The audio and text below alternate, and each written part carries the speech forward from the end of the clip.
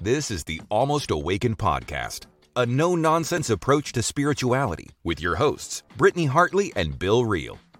Here we dive deep into the wisdom traditions while acknowledging insightful breakthroughs in science, psychology, and human development. Our goal is to explore the good life and the very best of spirituality, no nonsense required. Check us out at almostawaken.org, where you can check out past episodes, make a donation, email us a question or comment, or find out more about the resources we shared. And now, today's podcast episode. Britt, how are you? I'm good. How are you, Bill? Excellent. Folks, welcome to another episode of the Almost Awakened podcast. I am one half of your host, Bill Reel. And I'm Britt Hartley. And we're excited to have you today. Britt, you are in charge of today's episode. And this is I'm so excited. I'm so excited to introduce this guest. We've been emailing and I've been listening to his podcast for a long time. He's just doing really, really beautiful work in the world. So I'm really excited to introduce Bart Campolo today. There he is. Bart, how you doing? Hello. So tell us, let's start with, the thing is that's funny, we have a lot of, not all, but we have a large population of ex or post Mormons in this podcast. They have no idea how famous I am. And yes, they have no idea. How important I am. One of the blessings and or curses of Mormonism is that we kind of just don't know what's going on with the broader Christian body. We don't like to play. We don't make friends in that Christian body. Don't need to. So there's some truth to that. There's a lot of truth to that. So yeah, we just don't play nicely. And so when you're we'd love for you to just tell your story. And while knowing that people in our audience may not have ever heard of you and may not have ever heard of your dad. And so you may have to kind of go through your story a little slower because we are just, we're going through our own Mormon deconstruction thing, not realizing that it's part of kind of a bigger movement because we've never really been a part of the Christian body in general. And so we're trying to make these connections to kind of that bigger audience. So tell us about you and how you ended up doing the work that you're doing today. Yeah, I mean, it's so funny because in some ways it's a parallel track, because what's interesting in the world that I grew up in, evangelical Christians, we didn't consider the Mormons a part of our movement. They were this cult over there. Right. And so if you thought of us the same way, it would be totally understandable. But we're all deconstructing and going through the same kind of processes. And we just use different words. That's and right. we're just doing the human thing over here. So the long and the short of it is I grew up outside of Philadelphia. And I grew up in a evangelical Christian world. My dad, my dad had been an evangelical Christian minister. Then he became a college professor and a university professor, a sociology professor. But when he became a sociology professor, he kept traveling around and being like the guest preacher at all these churches all over the place. And my dad is one of like the world's great speakers. He's one of the, he was just an unbelievably good public speaker, just full of charisma, and he was funny and trenchant and all this stuff. So anyway, he blew up. And as I got older and older, my dad was like everywhere. He was speaking at huge conventions of Christians. He was speaking at youth gatherings with 50,000 kids on a hillside somewhere. He was, when eventually he became like one of the spiritual advisors to President Clinton, and he'd be zooming down to the White House to hang with the president, and so he wrote like 30 books. He was just everywhere. And so when you're growing up in the household of a Christian evangelist, pretty much everybody assumes that like I sprang from the womb praising the Lord, like you're the minister's kid, so they think that. And I actually, growing up in that world, I didn't become a Christian until I was 15 years old. And it wasn't because I was like rebellious or hated my dad. It was just I didn't believe in God. It didn't make any sense to me. The whole story, whole narrative. I don't know if this may be shocking to you, but like it doesn't actually make a whole lot of like rational sense. Mm-hmm. And it wasn't until I was in high school that that what happened was, it was like, I was a high school soccer player, and a guy on my soccer team brought me along to his youth group. And it was like this, at this mega church, like 300 kids in this youth group with a rock and roll band and huge, you know, cycle shows and big games we were playing. And I walked into this youth group. It was like the nicest group of people I had ever met. Like everybody was wonderful and warm and kind, and there was energy. And I got swept up in this youth group. And in the context of that youth group, a guy, that same guy that took me along to it, like, you know, I just, you know, I knew all the language, you know, it made sense to me. Like I understood all the songs because I'd grown up in that world. But all of a sudden in this youth group, you're with all these people. It came alive. Oh, yeah. I mean, like we went on a retreat. You know, we're out there on Saturday night on this retreat, and there's fire going, and we're all singing songs and praising the Lord. And all of a sudden, like, I felt something, you know, and now, you know, now I probably would explain that thing differently. Right. But don't tell me I didn't feel something. Yeah. You know, there's something a little bit similar in Mormonism, because our meetings are very kind of subdued and hushed, right? But we have a very popular thing called EFY, where all the parents send their kids to these kind of youth camps, and you're just holding arms with all these youth just like you, and you're singing this song that you're the army of you're part of this army, you know, and you start feeling something, and these kids come home with testimonies, and it's a very similar thing. Oh, yeah. And I went to one once, and like you, I was always wrestling even as a kid, but I came home and I was so like empowered by this. I remember one of the speakers said, you know, if you can't listen to that music with the prophet or with Jesus, throw that CD away. So I came home and like Foo Fighters gone, Weezer gone, you know, hundreds of dollars worth of, yes. And like now I look back and I'm like, oh, I threw all my music away. but yeah, it's something, and it's powerful. Yeah. And so, you know, and what I would say is like, you know, it's funny because like now, you know, I'm sort of well known among certain secular folks. And sometimes people will say to me, like, you must feel so embarrassed, you know, because you used to write, because, you know, I got swept up in it. I mean, I got all in, and then I became an inner city missionary in the Christian church. And like for 30 years, I was like this guy, you know, preaching and missioning and doing all this stuff. And you know, people who now on the other side are like, oh, you must be so embarrassed, you know, because you talked as though like you heard the voice of God, and you talked about how you felt the Holy Spirit. And I was like, oh, I don't give, like that happened. I heard stuff. I felt stuff. Like when people claim that they have had these kind of spiritual experiences, like transcendent moments, I go like, I believe them. I had them. Like I would explain them differently, but they're real. Yeah. And what I would say is whatever narrative you're in, when you have one, it confirms that narrative. So if you're at Mormon EFT, whatever that is, if you're in Mormon land, you go like, oh, Mormonism is true. And if you're in evangelical Christian, and like if I'd had that same out of body experience at a Muslim youth camp, I would have gone like, Allah, yes, it all makes sense. Whatever you're in, it confirms it. Yeah. So we have this language in Mormonism where we talk about a shelf, where you, put things on the shelf like, ooh, that bothers me a little bit. I'm going to put that on the shelf. And then there's kind of a moment that comes. This is just kind of the language that deconstruction Mormons kind of use, where, you know, you keep putting these things on the shelf, and then one day your shelf kind of breaks, and you really have to face kind of these things that you've tried to kind of put off over here. So kind of go through then you're preaching, you're traveling the United States, and I'm sure it always says Bart Campolo, son of Tony Campolo, and you're doing all this cool stuff. So tell us about kind of how that deconstructs. Great. It's a little bit different in the Christian world, because what happened for me was, you know, people say like, well, when did your deconstruction start? Or when did your faith begin to lose?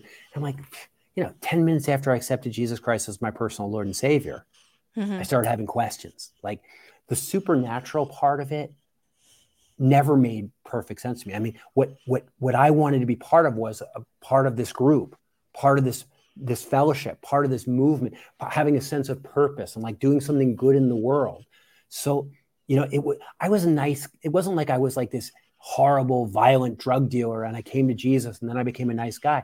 I was a nice guy when I walked into this youth group and I was like, oh, this is like a club for nice people. Like I fit in. This makes sense. Mm-hmm. And so for me, like the values were always there. And the supernatural part of Christianity, that was the hard part for me to swallow. That was like, if I got to do this to be part of this movement, like I'll do it because I want to be part of it so much, but it was hard for me. And so what happened to me was my sort of theological orthodoxy, like it died the death of 1,000 cuts over like 30 years. Mm-hmm. But the difference is Mormonism is a much more monolithic, like, this is what we are, this is what we believe. I know we're very young and immature. We don't have a lot of these nuanced spaces. But in Christianity, what happened would be as something would become difficult with me in Christianity, I would admit, like, yeah, I don't believe that anymore. And then like I would become a different kind of Christian. So like I passed through every kind of heresy on my way to apostasy. Like, you know, so there's a point at which I was like, you know what? I'm with all these people, but like I'm out there in the world and I'm meeting people who are good people who don't believe in Jesus. And then they would get killed because like I was working in the inner city. So I would like be working with young people. I would love this person. They would get killed. Something bad would happen. And they would go like, well, he's going to hell because he never accepted Jesus Christ. And I was like, I don't think God would work out like the loving Jesus that they talk about. So I became what they call a universalist, somebody who still believes in Jesus. But I believe that Jesus' death on the cross would ultimately save everybody, that God would ultimately win everybody over, that there would be post-mortem conversions and every knee would bow and every tongue would confess that Jesus Christ is Lord. And you go like, well, then you weren't the same kind of Christian you were at the beginning. I was like, no, now I was different. Then like there came a point at which like I was around a lot of gay people and the whole gay thing didn't make sense to me. And so like I changed my theology again, you know, and you go like, and then there came a point at which I became pretty convinced that like God wasn't in control of stuff like the weather that we had been praying for, or stuff like poverty, since, you know, clearly if God was in charge of poverty, he kind of sucked. And so my sense of what God was directly in control of in the world kept shrinking. And being a Christian was less like God is in control of everything. And it was more like, I want God to be in control of me so that I can fight the powers of evil in the world on his behalf. But God is not, when a little kid gets run over by a car, that God didn't allow that. Yeah. That's against God's will. So, and I heard you kept changing all the way. Yeah. And I've heard you say that, you know, before you kind of let go of God, you were really preaching this idea of God can't, which is, so right now I was in a theology degree, and it's in open and relational theology with Thomas Ward, and it's this idea God can't. What if you can remember, because you know so much of this is happening subconsciously as you're growing and changing and taking in new information, but if you could put words to what was the shift from God can't to God isn't? You know, I think that what happens is that for me, the amount of things that God can't do, that God isn't responsible for, it just keeps growing. And after a while, you believe in a God who agrees with, like, ultimately, the God I believed in at the end was perfect. I love that God. He agreed with everything. He liked everything I liked. He hated everything I hated. He wasn't responsible for anything bad. And you end up realizing like, maybe I created this nice God. He lines up right with me. Yeah. You know, and so what happens is that the God I ended up believing in was a really beautiful God that had no authority in my life because it was so clearly a projection of my own values. And I was kind of awake enough to figure that was going on. And so, you know, ultimately, I think that I had a bike crash about 12 years ago. You know, I'm riding a bicycle, and I go off the road into a tree. I don't remember any of it. I just know I left that house the morning I woke up in the hospital. And in between, I had this crash, smashed my helmet, would have been killed without the helmet, couldn't think straight for a month. And when my sort of consciousness and my ability to think came back to me, I remember saying to my wife, you know, I think my whole identity is in my brain. Because like if you smash my head against a tree at 40 miles an hour, I change. And I think I'm going to die because I almost died. Like I'm really aware that I'm going to die. And I think that when I die and my brain breaks down, I don't think I'll exist anymore. And I was like, I kind of think this is all there is. This is it. This is our life. And she was like, yeah. She said, I've been thinking that for a while now. She said, I think you better stop being a professional Christian because there's nothing left. Like you don't believe any of it. And so I think it was that experience of realizing that when I thought about dying, there was no sense that I had that I would exist beyond my own death or that there was anything out there waiting for me. I was really convinced that my consciousness and my identity was physical. And that when the physicality of it broke down, there would be nothing left of me. Yeah. Interesting. Go ahead. You know, in Mormonism, you know, in the religion that the two of us come from, what may be a little different is that I really do believe it's one of these high demand fundamentalist religions, and it makes deconstructing super scary. It's going to rip your community away from you. No ifs, ands, or buts. It's going to change, and probably for the worse, some of your family relationships. Absolutely. It is going to label you as a chaff among the wheat, as an apostate, as somebody who can't be trusted. And so deconstruction is extremely scary. And yet so many of those folks end up going down the rabbit hole and learning one way or another that their system isn't true. Social issues, for instance, treatment of the LGBT community or persons of color, for instance. A lot of people struggle over historical issues, which seem to run into problems all over the place. And as you're talking about your deconstruction, it seems less abrasive. And yet you come from a dynamic of having family, a father who is prestigious in this community, and he's known and he's trusted and followed, and yet you break away from that. You had to have had kind of your own pressures to continue believing. You had to have had again. I know I pretended for a while. I pretended to believe, and part of my brain knew it didn't add up. I'm curious, as you deconstructed, like, what was that experience like? Like, the lived experience. Was it scary to interact with Dad and to try to say, "Hey, Dad, I don't think this anymore"? Well, and that's the thing. Like, first of all, when I listen to my Mormon friends tell me about their stories, and I mean, I have a bunch of Mormon friends that I've met over the years through this stuff, and I'm always like, "Oh my gosh, like, it was so much harder for you." Like I don't compare myself. Like for me, people are like, "Oh, you're so courageous," you know, that you came out. Like, yeah, like, it really wasn't that hard for me. I mean, first of all, I was married to somebody who was going through the process with me. Right? And my kids had never fully bought in. And so I wasn't going to lose them.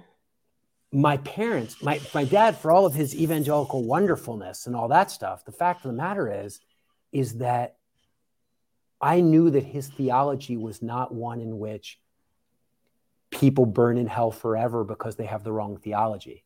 And so, like, it's one thing when you leave the fold. He was crushed when I left. Like, we worked together. You know, I was proud of me. It was embarrassing for him.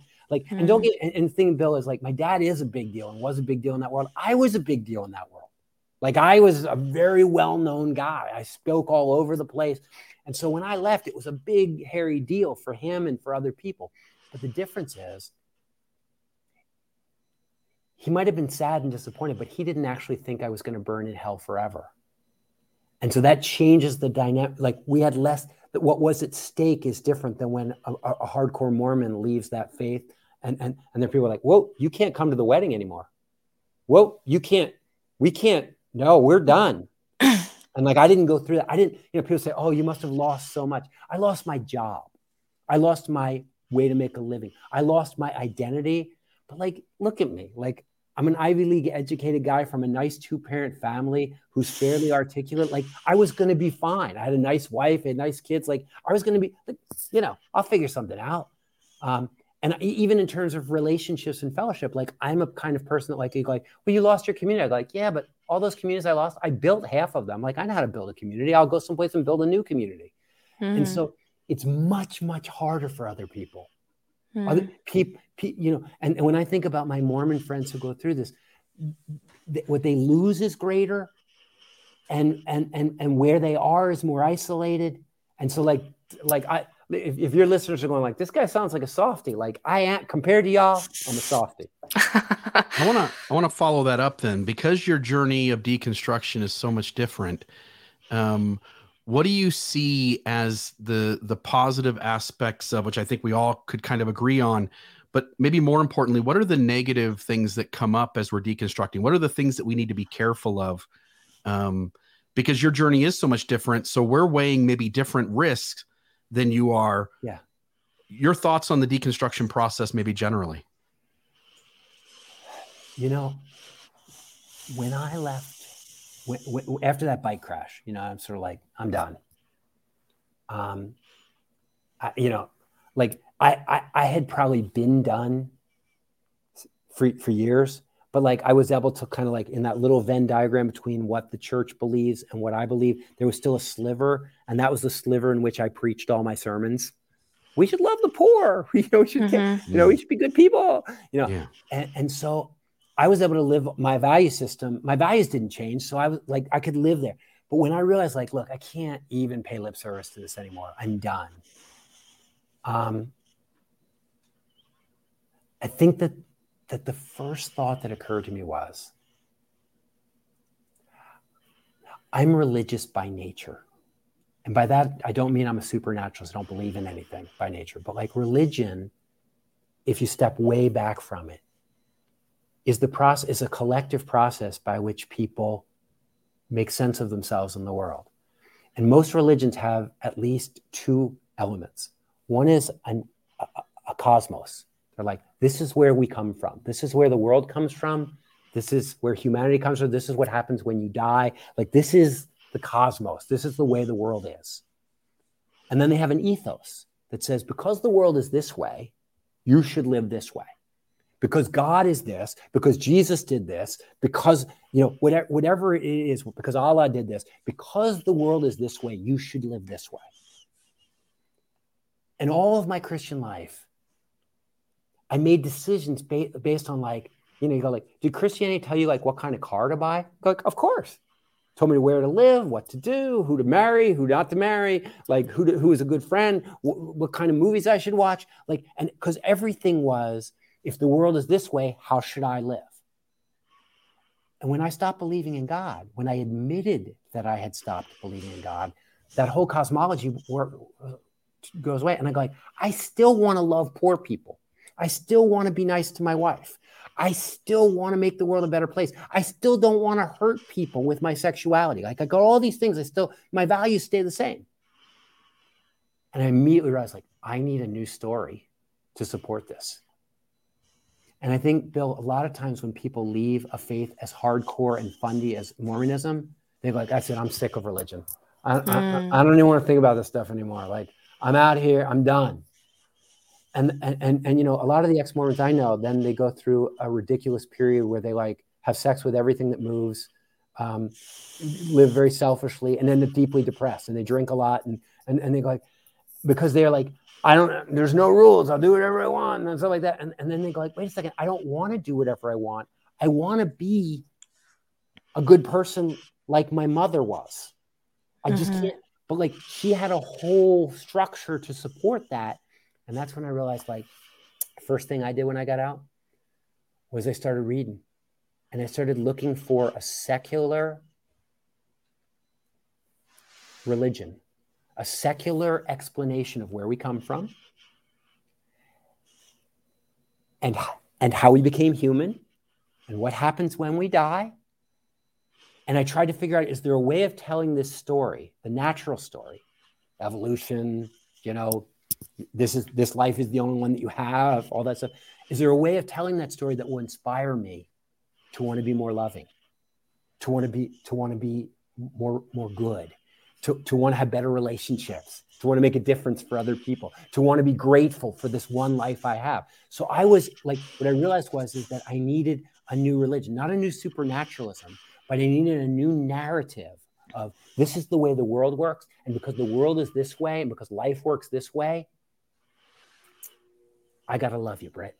I got to try to do my best for you. Bill, I got to see, like, if you're hungry, I got to share with you. Like, and I wanted a new, like, when you were growing up in Mormonism, you tell your kids, you got to share. And they go like, why do I have to share? And you go like, well, the Bible says, or well, God wants you to, or well, so what do you say now? Because I still want my kids to share. And so I needed to have a new way of explaining that. And I spent 6 months just reading and thinking and drawing lines on papers and stuff, trying to figure out so that I could look at somebody in the right eye, look somebody in the eye, and in my right mind say, this is why I'm living this way. Because I needed that. Yeah, you really nailed it for where Mormonism is now. So we just have, because with Christianity, it's a little bit different just because historical truth claims, I mean, you're talking 2,000 years ago to go wrestle with all that. I mean, you need degrees and decades to do that.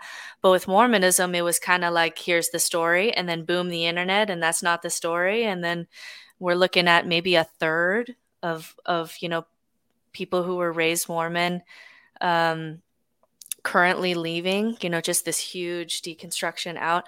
And because it's such a high demand religion and there's some level of religious trauma, we do get this huge population of Mormons who have kind of just gone to nihilism, or they know they can't go back to church, but they're depressed because they miss the community and they don't know how to rebuild it. And they're just really stuck, which is really why I wanted you on this podcast, is because we just have this huge population of deconstructing Mormons. They're not part of the broader Christian community. They're just totally stuck. And then you have these post-Mormon groups, and we were doing polls of these post-Mormon groups and finding out how often it happens that you're drinking alcohol in a hot tub and there's no rules anymore. So my wife's going to make out with your wife. And all of a sudden, that stuff starts happening. Yeah. And we're just, as a community, just so lost, because anything that sounds like religion again or sounds like God again, there's this allergy, right? We have this allergy. And so as a community, we're trying to kind of grab hold of some things to show that you can rebuild a secular religion, because you need one. But it's a hard sell. So tell me, you had a podcast. Go ahead. Yeah. Can I just respond to that just quickly? Mm-hmm. One of the things that in evangelical Christianity that happened to me a lot is when I still get letters from evangelicals all the time trying to win me back to the faith, and they go like, I just don't understand, because without God, why be moral? There's no moral absolutes. Like, you can do whatever you want. Like, you could rape and murder. And I go like, that's true. And I do. I rape as many people as I want every day. Mm-hmm. And I murder as many people as I want to every day, which is zero. Like mm-hmm. They act as though like we are just like, of course we all want to rape people and kill people. And but this idea that without God, there's no morality. Mm-hmm. There's no moral absolutes. And sometimes it feels that way when you see all those Mormons in hot tubs. Mm-hmm. But what really happened is that religion didn't invent morality. It's just the other way around. People figured out what works, what makes a tribe hold together. How do we have to treat each other? Bonobos know this. Elephants know this. Like, wolves know this. Like, that there has to be mutual concern and care, that you have to forgive things and you have to reconcile conflicts. That, that there are these ways that have emerged, and like human morality is kind of like essentially based on like what works, what keeps the tribe alive, what keeps us going. And so what happens is that then people eventually form religions to codify a moral sensibility that's really just like, this is what works. This is like how human beings thrive. Love is not something Christianity or Mormonism invented. It's something they codified because like love emerged as like, this is a really valuable way. This is like the ultimate life hack. Loving people, this works. Love is the way. Mm-hmm. And so what happens is that, you know, when people come out of that, they react against all the stuff that's been imposed upon them. And I think it's really important that we help each other to recognize that our moral instincts are deeper and more embedded in us than religion. Mm-hmm. And so, you know, in a sense, you're going to need this. You're going to need this. Mm-hmm. And so I think that when people are coming out of it, sometimes people are really angry because they feel like they've had a lot of their life taken away. And particularly if you're a woman in Mormonism, you've got a lot to be angry about. You're a woman in evangelicalism, you got a lot to be angry about. But like for me, like, you know, I repressed all kinds of sexual stuff when I was a young person. Like my whole sexual development was really whacked out when I was a kid. And so, you know, and you're like, did that carry into your marriage and cause troubles? Yeah, sure. Lots of guilt and lots of shame and lots of stuff. Like, I'm still working through stuff, right? So I think there's a lot of anger that sometimes people feel, but there's also this sense in which they throw out, they don't realize that because religion was invented by people and invented in a lot of ways for good reasons, a lot of the stuff that people invented works really well. Like this business of gathering together and talking about what matters to us. Yeah. This is where I get like, this is the hard sell of what you're trying to do. And I feel like Bill and I are doing, because you get attacked on both sides with this sell, which is, you know, really, you know, you're deconstructing from religion. There's supernatural things that you just can't get behind. Fine. Yeah. But then we have this whole community saying we don't need a story, we don't need rituals, we don't need a liturgical calendar, we don't, and to try to sell, you know, I'm trying to sell people every day, you still need rituals. You still have to write your family liturgical calendar. In fact, now it's going to be harder because it's not written for you. Right. And you still have to have days on the calendar or something where you're experiencing awe, and you still need to have gratitude practices, and you still need to you have to essentially then, you know, as you're leaving religion because it's not working for you and for good reason, you know, I'm a Mormon woman with a gay brother, like I get for good reason, but then people don't realize in order to get all those tools that are embedded in religion, you have to build that from the ground up. And that is hard. That is hard stuff. So you did a podcast a while ago about kind of trying to sell to people that they need to replace God with some kind of ultimate. And this is a really hard sell. I see a lot of pushback on this idea. So even in the YouTube comments that I'm kind of watching, there was a comment that said, why do I need a story to be a good person? Why do I need to have, you know, and it's this story of why do I need to replace God and a story with some kind of ultimate? Can I answer that just real quick? Please. Yeah. Can you kind of address that? Yeah, you may not. Like that. And here's where I got to be really honest with you. And that is, I left Christianity years before I left fundamentalism. When I first gave up Christianity, I was still a fundamentalist at heart. And so I simply went from trying to figure out the one true, right, best, one-size-fits-all way of following God to looking for the one true best, this is the way to live the right kind of secular life. And I was like, it's all about community. It's all about connections. And you're like, wait a second. What if you're autistic? What if large groups of people or in intimate human relationships are terrifying to you? Does that mean you can't live a good life? Does that mean you can't contribute to humanity or be a good person? I was like, wait a second. What if you've been deeply damaged in relationships and you just can't trust people this way? Are you done? Are you like? And I realized, like, you know what? That one size fits all thing. That's what religions do when they're trying to kind of create an us themness with the world. Mm-hmm. But in reality, there are a lot of different ways to thrive as a human being. I would dare say there's a bell curve. And for most people, most of us are going to thrive best in the context of a tribe, in the context of a sense of belonging.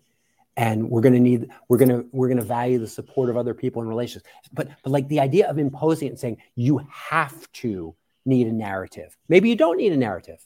Maybe a narrative would traumatize the hell out of you because of where you came from. I don't know. But what I'm saying is like, as I've traveled and met and talked with and worked with people, I find that, like, you know, and within the bell curve, there are a lot of people for whom, without the songs and without the eating together and without the regularly gathering with people who share your values and can support you in doing that, and you go like, that's how people get off alcohol. That's how people lose weight. That's how people get in shape. That's how people do, like, anything that's hard to do. You go like, yeah, we better find a group of people that share this value and we'll support each other in doing it. We'll do it together.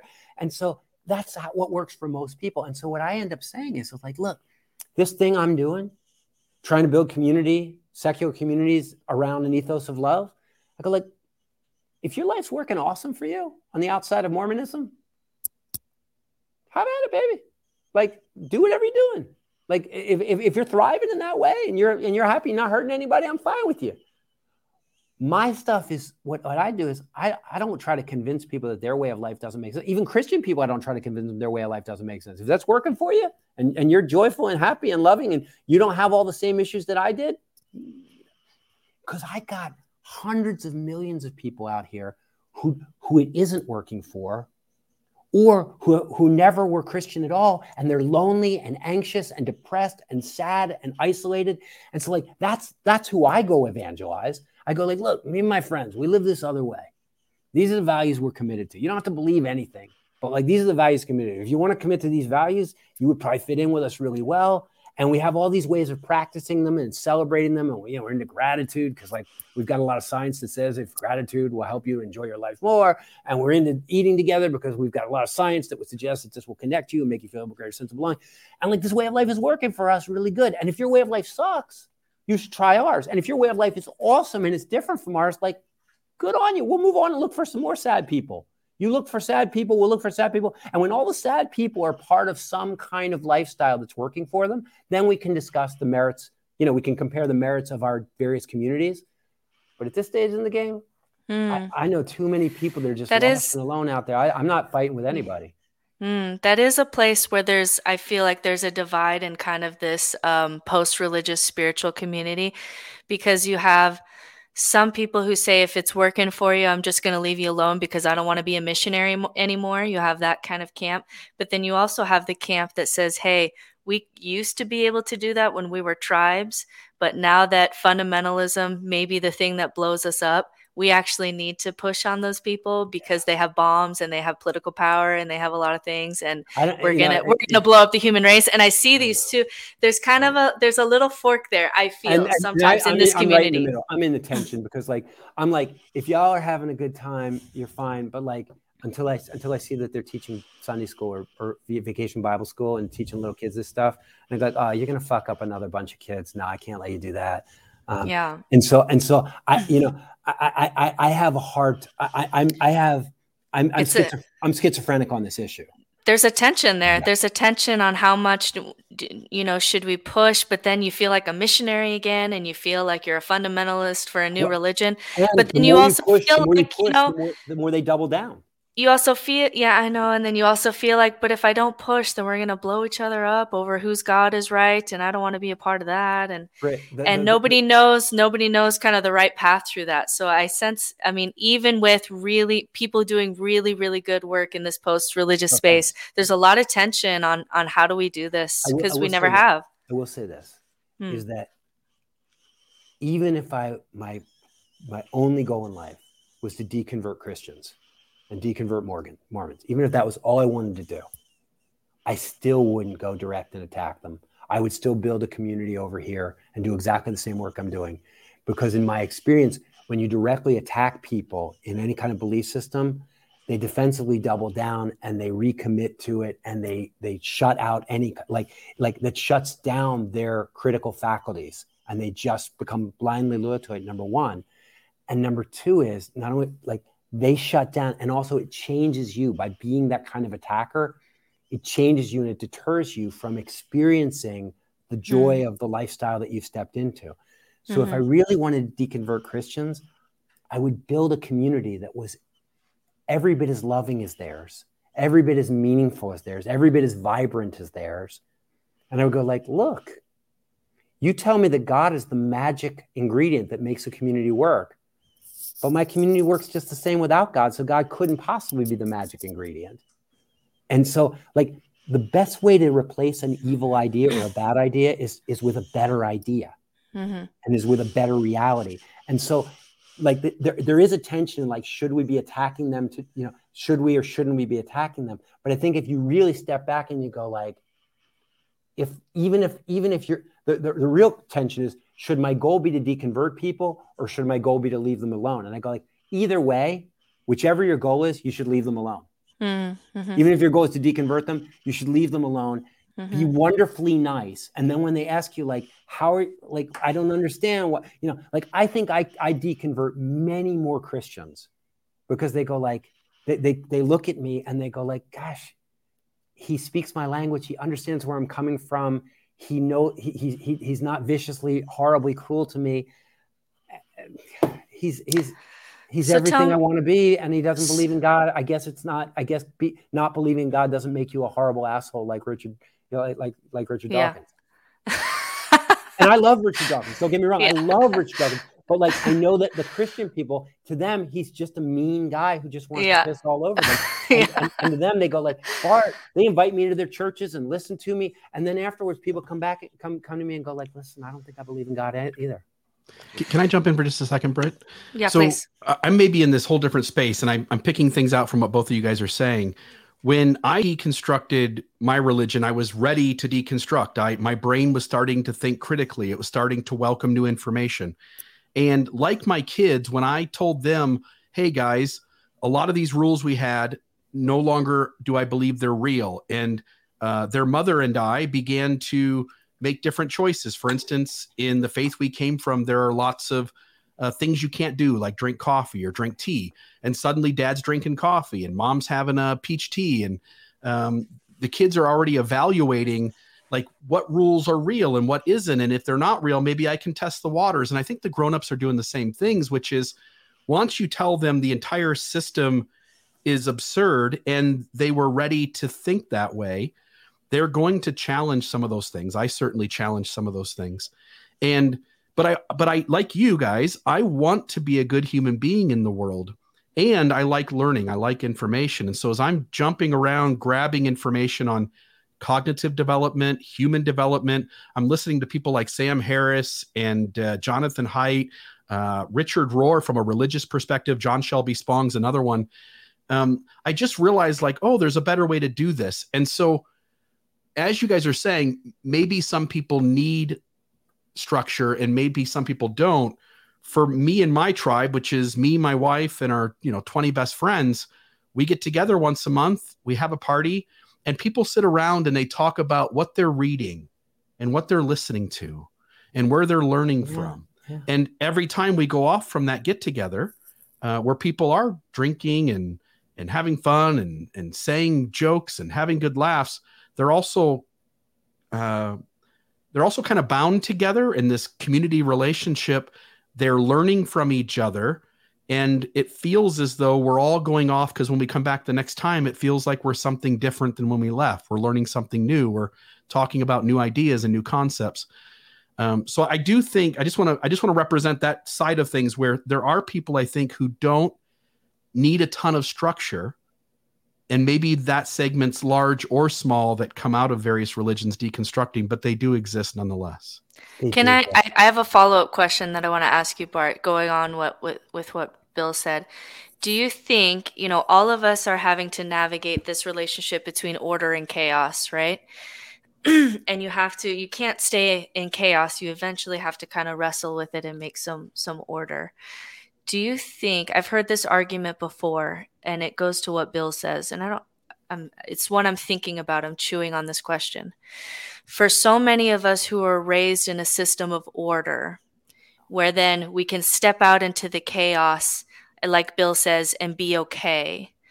Do you think that because of entropy and because how hard it is to order things, do you think that that's a preferable way of learning how to find balance than to be born into chaos where there's no rules and there's no story and there's no rituals and no whatever, and have to build it? So are you actually at an advantage when you're raised in a system of order, because then you can step into chaos and, like Bill, feel like you're okay navigating that? Is it harder to come from the other way? I think it depends on who you were in that world of order. Somebody like me, Christianity never hurt me. I was an esteemed member. I was a leader, and I never got pushed around in Christianity. But I know people that got crushed. I know people that got hurt. I know people who had their sense of agency taken from them. And so I don't know that those people, I would say, they were better off growing up in an order that told them that they were that they were reprehensible, that told them that they were second class, that told them they could do nothing. I have so many friends I know that just operate from shame, just deep-seated, I am not enough, I am not adequate, I am a bad person. And they don't believe in the religion that made them feel that way, but they still feel that way. They apologize for existing. They bump into you and go I'm sorry. And so I think that depending on your experience in the journey that you had through religion, you may come out of it like I did, with lots of skills and a strong sense of self. And somebody says, indeed, it depends on how hard they crush you. Somebody like me comes out of it with a whole set of skills and abilities and understanding. And then somebody else comes out of it just broken in half. And I go So I don't think there's one answer to that. But what I will say is, in the best of all possible worlds, when you get raised, it's like my basketball coach, he said, you're going to learn all the fundamentals. You have to learn how to do it the right way or my way. And then once you have the fundamentals, then you can freelance off of that and change things up. But if you don't know the fundamentals starting off, you won't have anything to freelance off of. And so coming out of a system like you did, you go that's not right. Well, we could do better than this. But you have something that you're building off of, and you're using as a frame of reference. And if you've ever known anybody who was raised by wolves, if you've ever known anybody who was raised in a really unstructured, nobody was looking out for them. Sex was when they were 12 years old, drugs were everywhere, stuff like that. No moral compass and stuff like that. That's awfully hard to overcome. And so, if I had to choose, I would probably choose that somebody come out of structure and then freelance off that, rather than somebody coming out of no structure and trying to figure out, because structure can really be helpful to us, especially in a complicated world. Is there anything that you look back and say, I still miss? I've made peace with it. I've made rational and emotional. I've made peace with it. But is there anything that you miss from your more faithful days?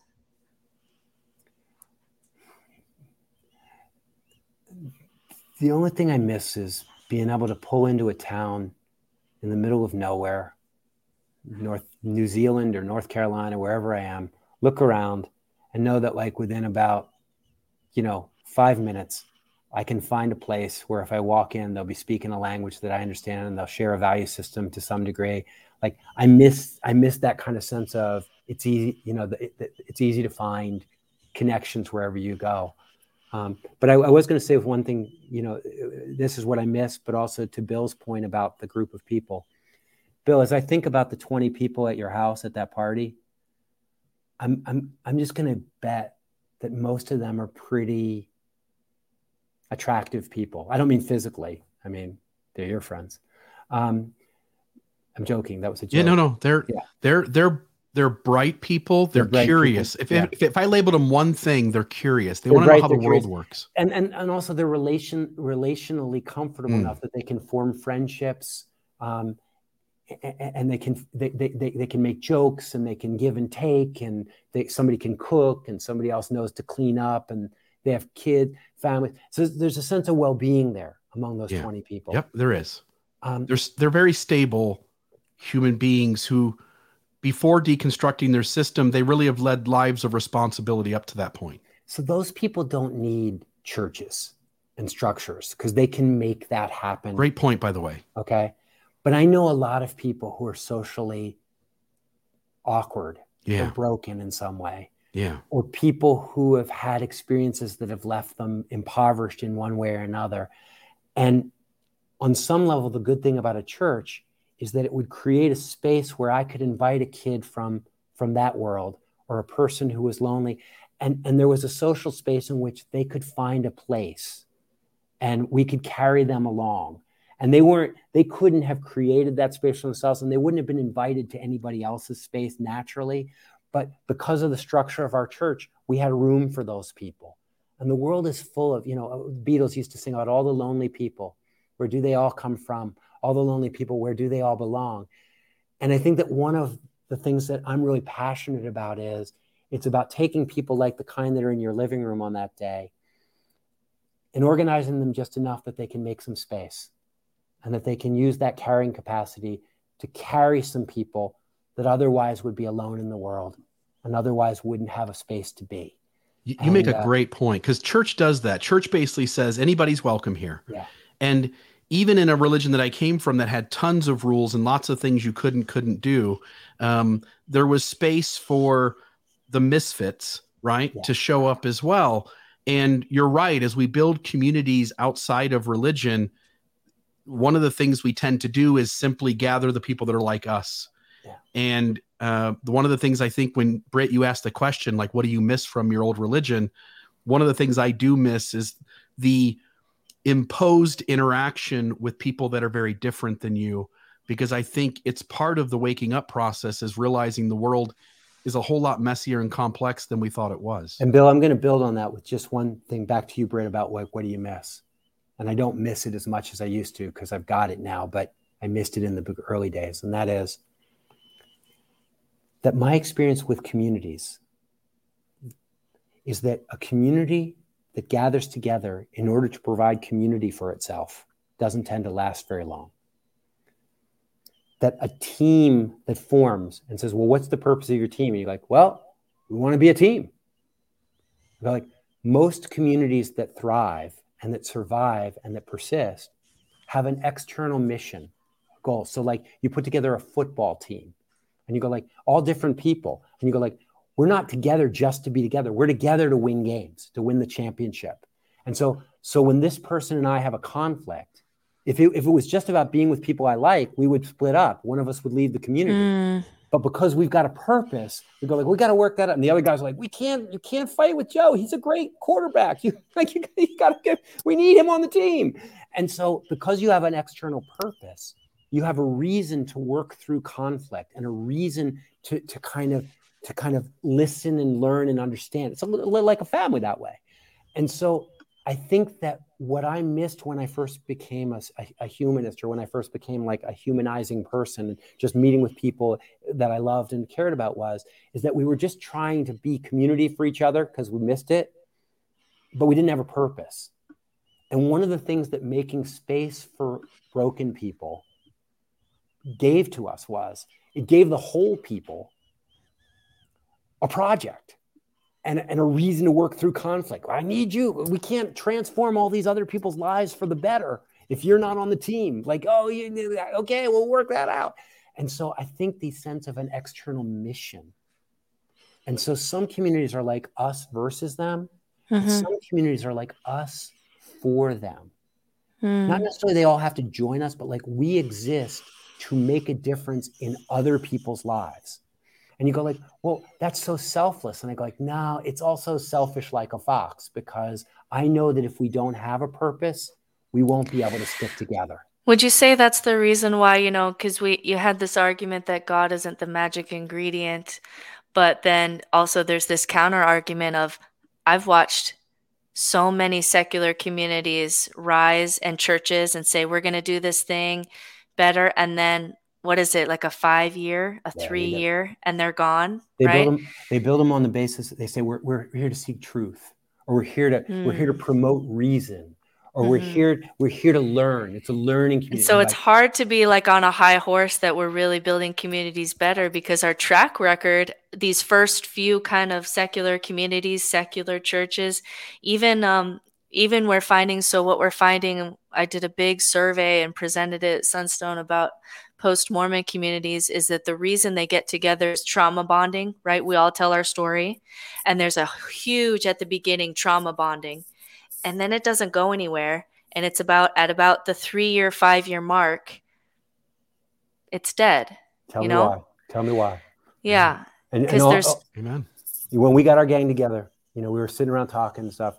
And finally, we were talking about our values and all the stuff. And one of the young women said, look, I just got to be honest with you. I've been through this before. She's like, if this isn't going to be about love, if this isn't going to be about love, transforming other people's lives through love, I just don't have time for it, because it won't last and it won't work. And so at some point, you have to recognize the science. And like, you go like, do you have data? Do you have science? Yeah, I got lots of science and data to support the idea that you need to have a purpose. And that if you want to have a sustainable purpose around these kinds of issues, family and connection, love is the deal. And so I think you have to look at each other and go like, listen, we're going to love each other.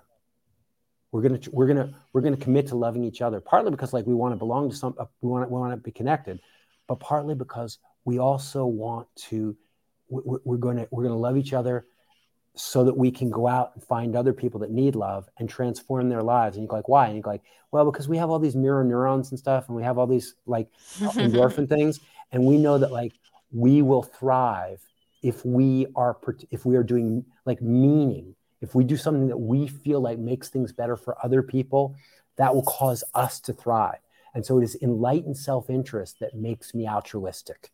And I think that a community that defines itself only in terms of the well-being of its members is not likely to last very long.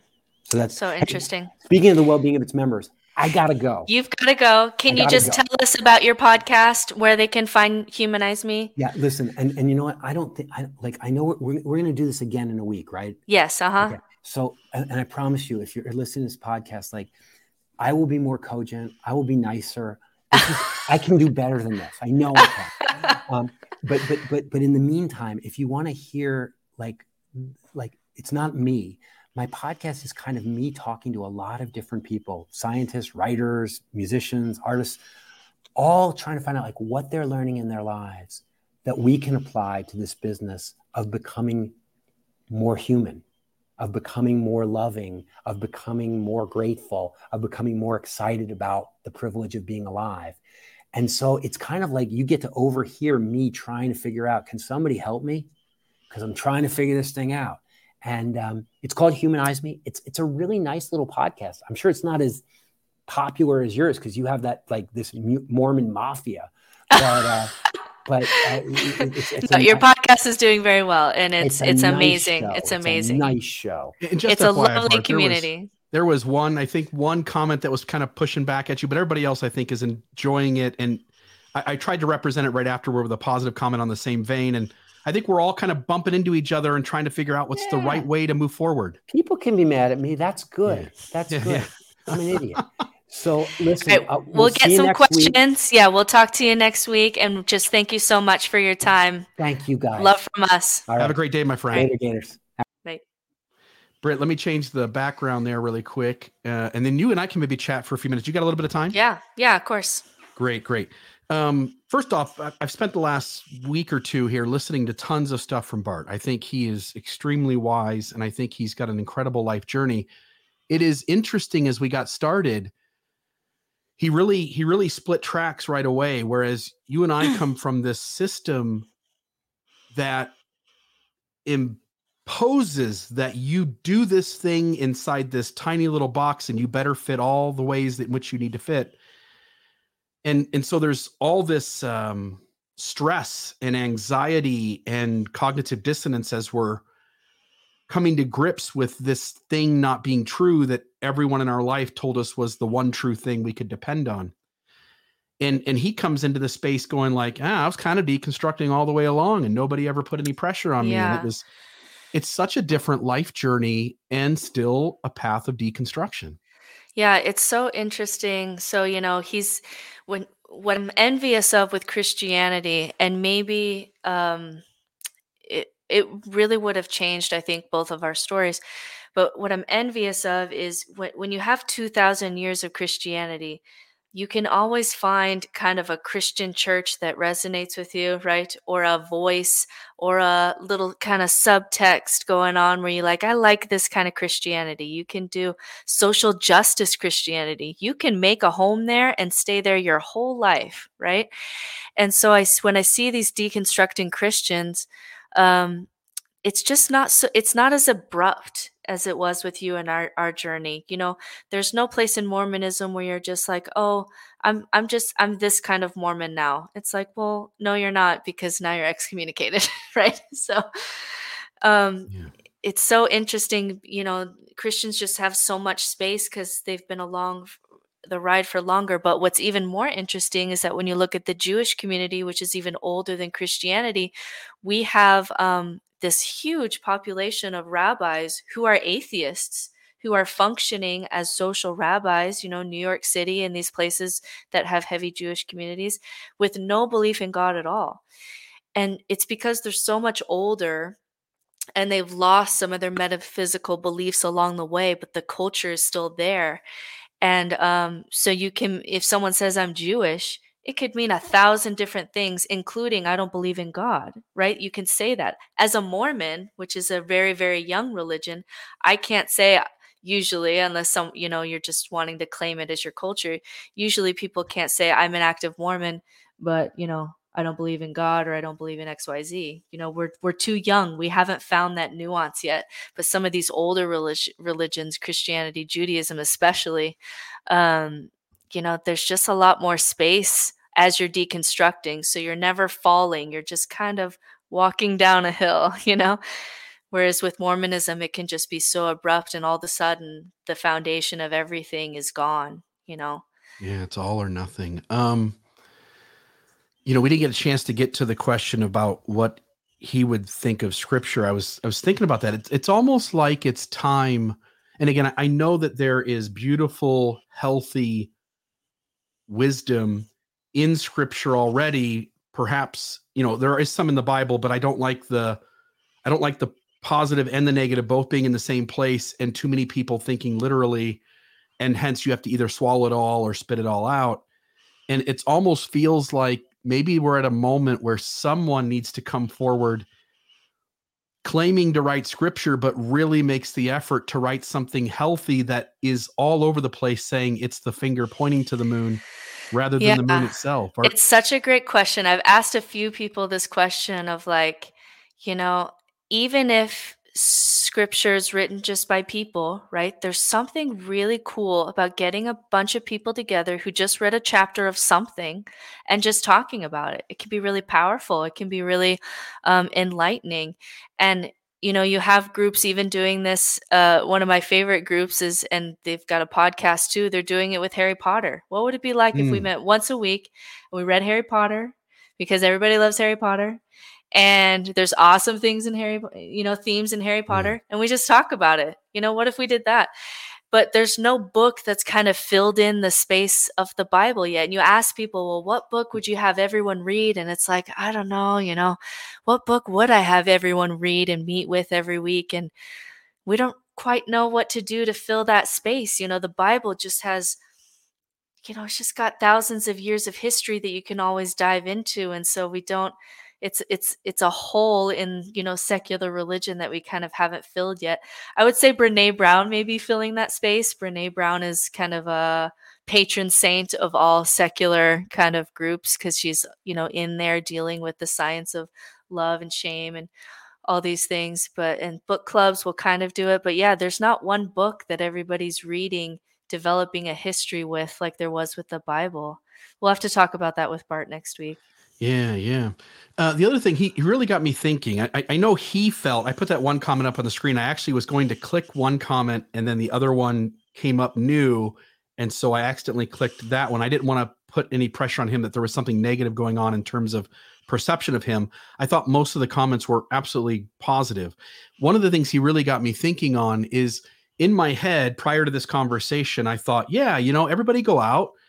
Everybody should be having gatherings, find people that are like you, and hopefully everybody finds a group, even if it's a small group of 5 people, and other people will find a group of 20, and some people will have a group of 100. But he hits this really good point, which is we got to find a place that feels safe for all kinds of people to show up in. And simply having a party at my house for the people that I get along with isn't doing that. Like, yes, it gives those 20 people community. So I'm not going to stop, but it's not serving the greater purpose that church did, which is bring all these different people together and have a place where we can serve each other and learn from each other, and everyone can feel on some level that they belong. Although on the other side of it, I feel like most fundamentalist religions, you're struggling to fit in. It's not real belonging.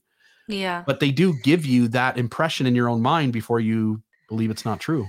Yeah, even in fundamentalist religion, though, if I don't show up on Sunday, someone's going to know, and someone's going to text me and ask if I'm okay, right? And it goes to this problem. So this is the key problem that we're leaning into, is that we're looking at Gen Z spirituality, and they're not going to sit in a pew. They're just not, as a generation. And this idea that, these are the rituals and this is the story and all other stories is wrong. They just don't buy it, right? Yeah. And so what do we do then? I get this all the time from adults who say, I'm getting a sense of my own spirituality. I have my own friends that I feel community with. But then the kids, it's different because they weren't raised in a place where they're getting all these skills, and they're getting if you're raised in a religion, no matter what it was, you're getting practice in delayed gratification. You're getting practice standing in front of people. You're getting practice serving people and having them serve you. You're getting, all of these tools that you're practicing over and over that we take for granted when we just say, oh, I'm just going to go with my friends. Well, the kids aren't getting that same kind of experience with religion. They're not getting that same socialization with gathering. If your friend said, I read this book and I'm going to give you this chapter and we're all going to sit around and read it. We've had lots of practice doing that, Bill, you and I. But then this rising generation, it's different. And so this movement has to be something bigger than just me and my friends, because we have this whole generation that is really spiritually depressed and anxious and lost, and we haven't been a part of building something for them. Yeah, them. Yeah, I don't see the comment here now. I thought I saw a comment a second ago, but there was somebody saying that they're really empty after having here's one right here. Edward says, I feel so alone after my departure. I've never felt that. And so I don't really grasp that. And the reality is that it was very easy for me because of certain, I think I'll call it privilege. There's certain forms of privilege that I've had that allowed me to connect with people really easy and to attract people into a group and call it my new tribe.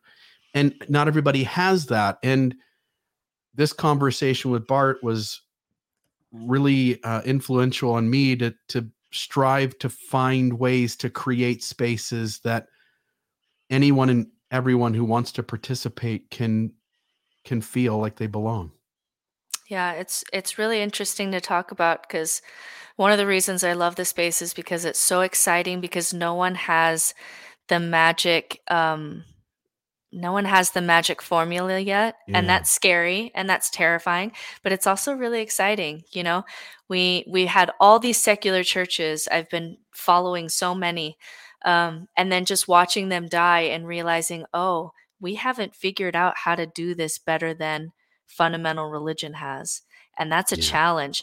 Even something like moving money over. I was talking about money on our last podcast, right? That there's this idea that fundamentalism religion, they just have just so much money, but yet the people that you really want to hear in the world, they're doing this part-time for free, with their day jobs. And it's like, how do we move that over? That's a whole project in and of itself, of just moving that over. So It's so interesting because this is a new human project, and you and I are just small little cockroaches trying to, make way in this space too. But we're all trying to figure it out together because nobody has the magic formula on how to do secular communities that have everything that religion had.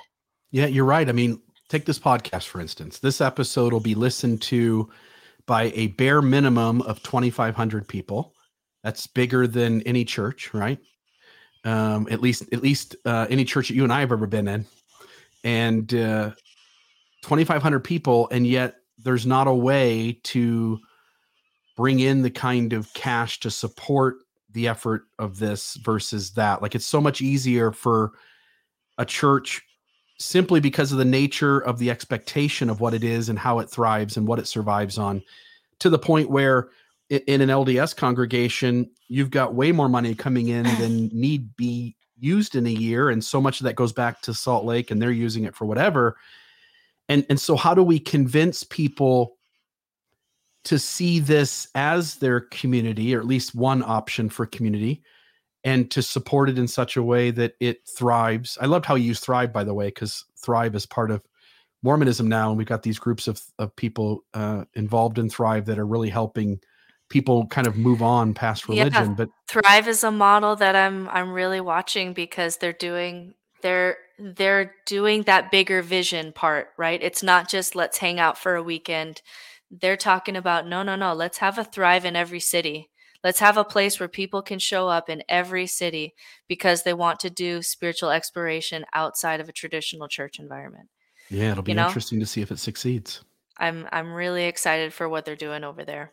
And it's the same thing too, though. If they get together in Salt Lake City once a year and 1,500 people show up, how many years would those same 1,500 be there? It feels like it's one of those things that people are going to go to until their needs are met some other way, and then they'll kind of disappear and fade away. That's my biggest fear. And this is just me talking vulnerably now. My biggest fear is that this thing that we're trying to do will never grow because it's trying to sell. So like if you're a child and you have a binky, right? This feels really good, feels really safe, feels really warm. And I'm trying to sell, right? Take away the binky and let's face the chaos a little bit. And it's going to hurt, and it's going to be messy, and it's going to be hard, and it's going to be, you're building religion from the ground up, and you're building ritual into your lives intentionally instead of, just having this calendar, which makes it easy to just show up. And the great fear I think that everyone in this space has is maybe this is too hard for humans to do. Maybe that's the fear because it's never been done. It's never been done. And so it's exciting, but that's the scary part of it. That's the scary part of it is that maybe it's too hard of a sell to sell taking away your binky. And, fundamentalism, you just get this zeal, right? I'm going to take over the world. With fundamentalism, you can strap a bomb to your chest and be 100% sure that your next breath, you're going to be in heaven, right? And maybe the kind of space that we're talking about, you just don't get that same kind of zeal. And maybe then there'll always be less power and money in it, and maybe not enough to really change the fundamental nature of society. But, you and I are going to be here anyway, even if the ship goes down. Yeah. No, I don't want to spend my life talking about other things than the things we're going to talk about on this podcast. Yeah. I want to help people not only, as you pointed out, I want to help people not only deconstruct, and I want to help them do that, but I want to help them sense that there is a really beautiful world out there, and there are really beautiful ways to show up in it. And there are ways that maybe you haven't even considered before. For instance, we talk now next week, we'll have Bart Campolo back on for part 2. And in the meantime, now that people have gotten a feel for him and where he comes from, we can maybe gather some questions and ask them those. But you and I talked about in a future episode soon, we're going to talk about consent. And I have really wonderful ideas on consent. So do you. And they're ideas that I hadn't even thought about a year ago.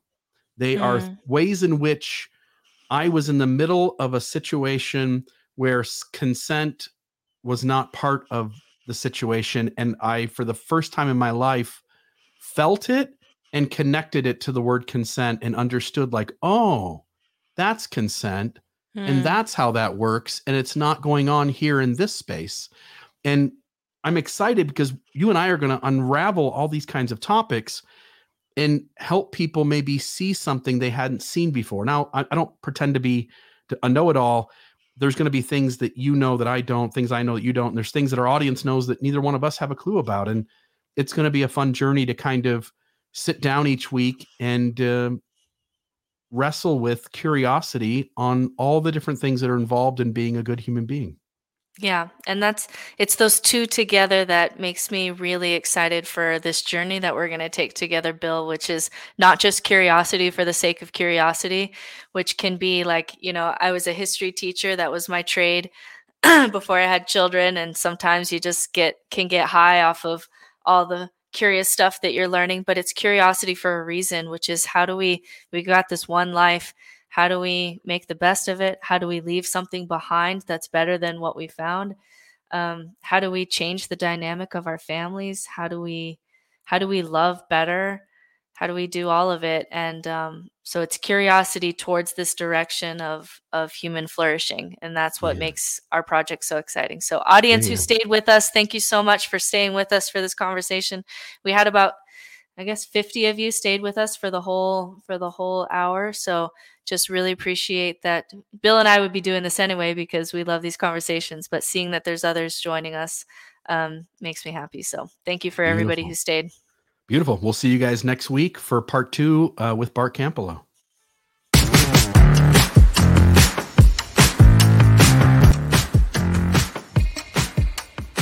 This has been another Almost Awakened episode. Check us out at almostawakened.org, where you can check out past episodes, make a donation to keep this podcast running, email us a question or comment, or find out more about the resources shared in today's episode. For coaching opportunities or extra support, visit NoNonsenseSpirituality.com to meet with Certified Spiritual Director Brittany Hartley.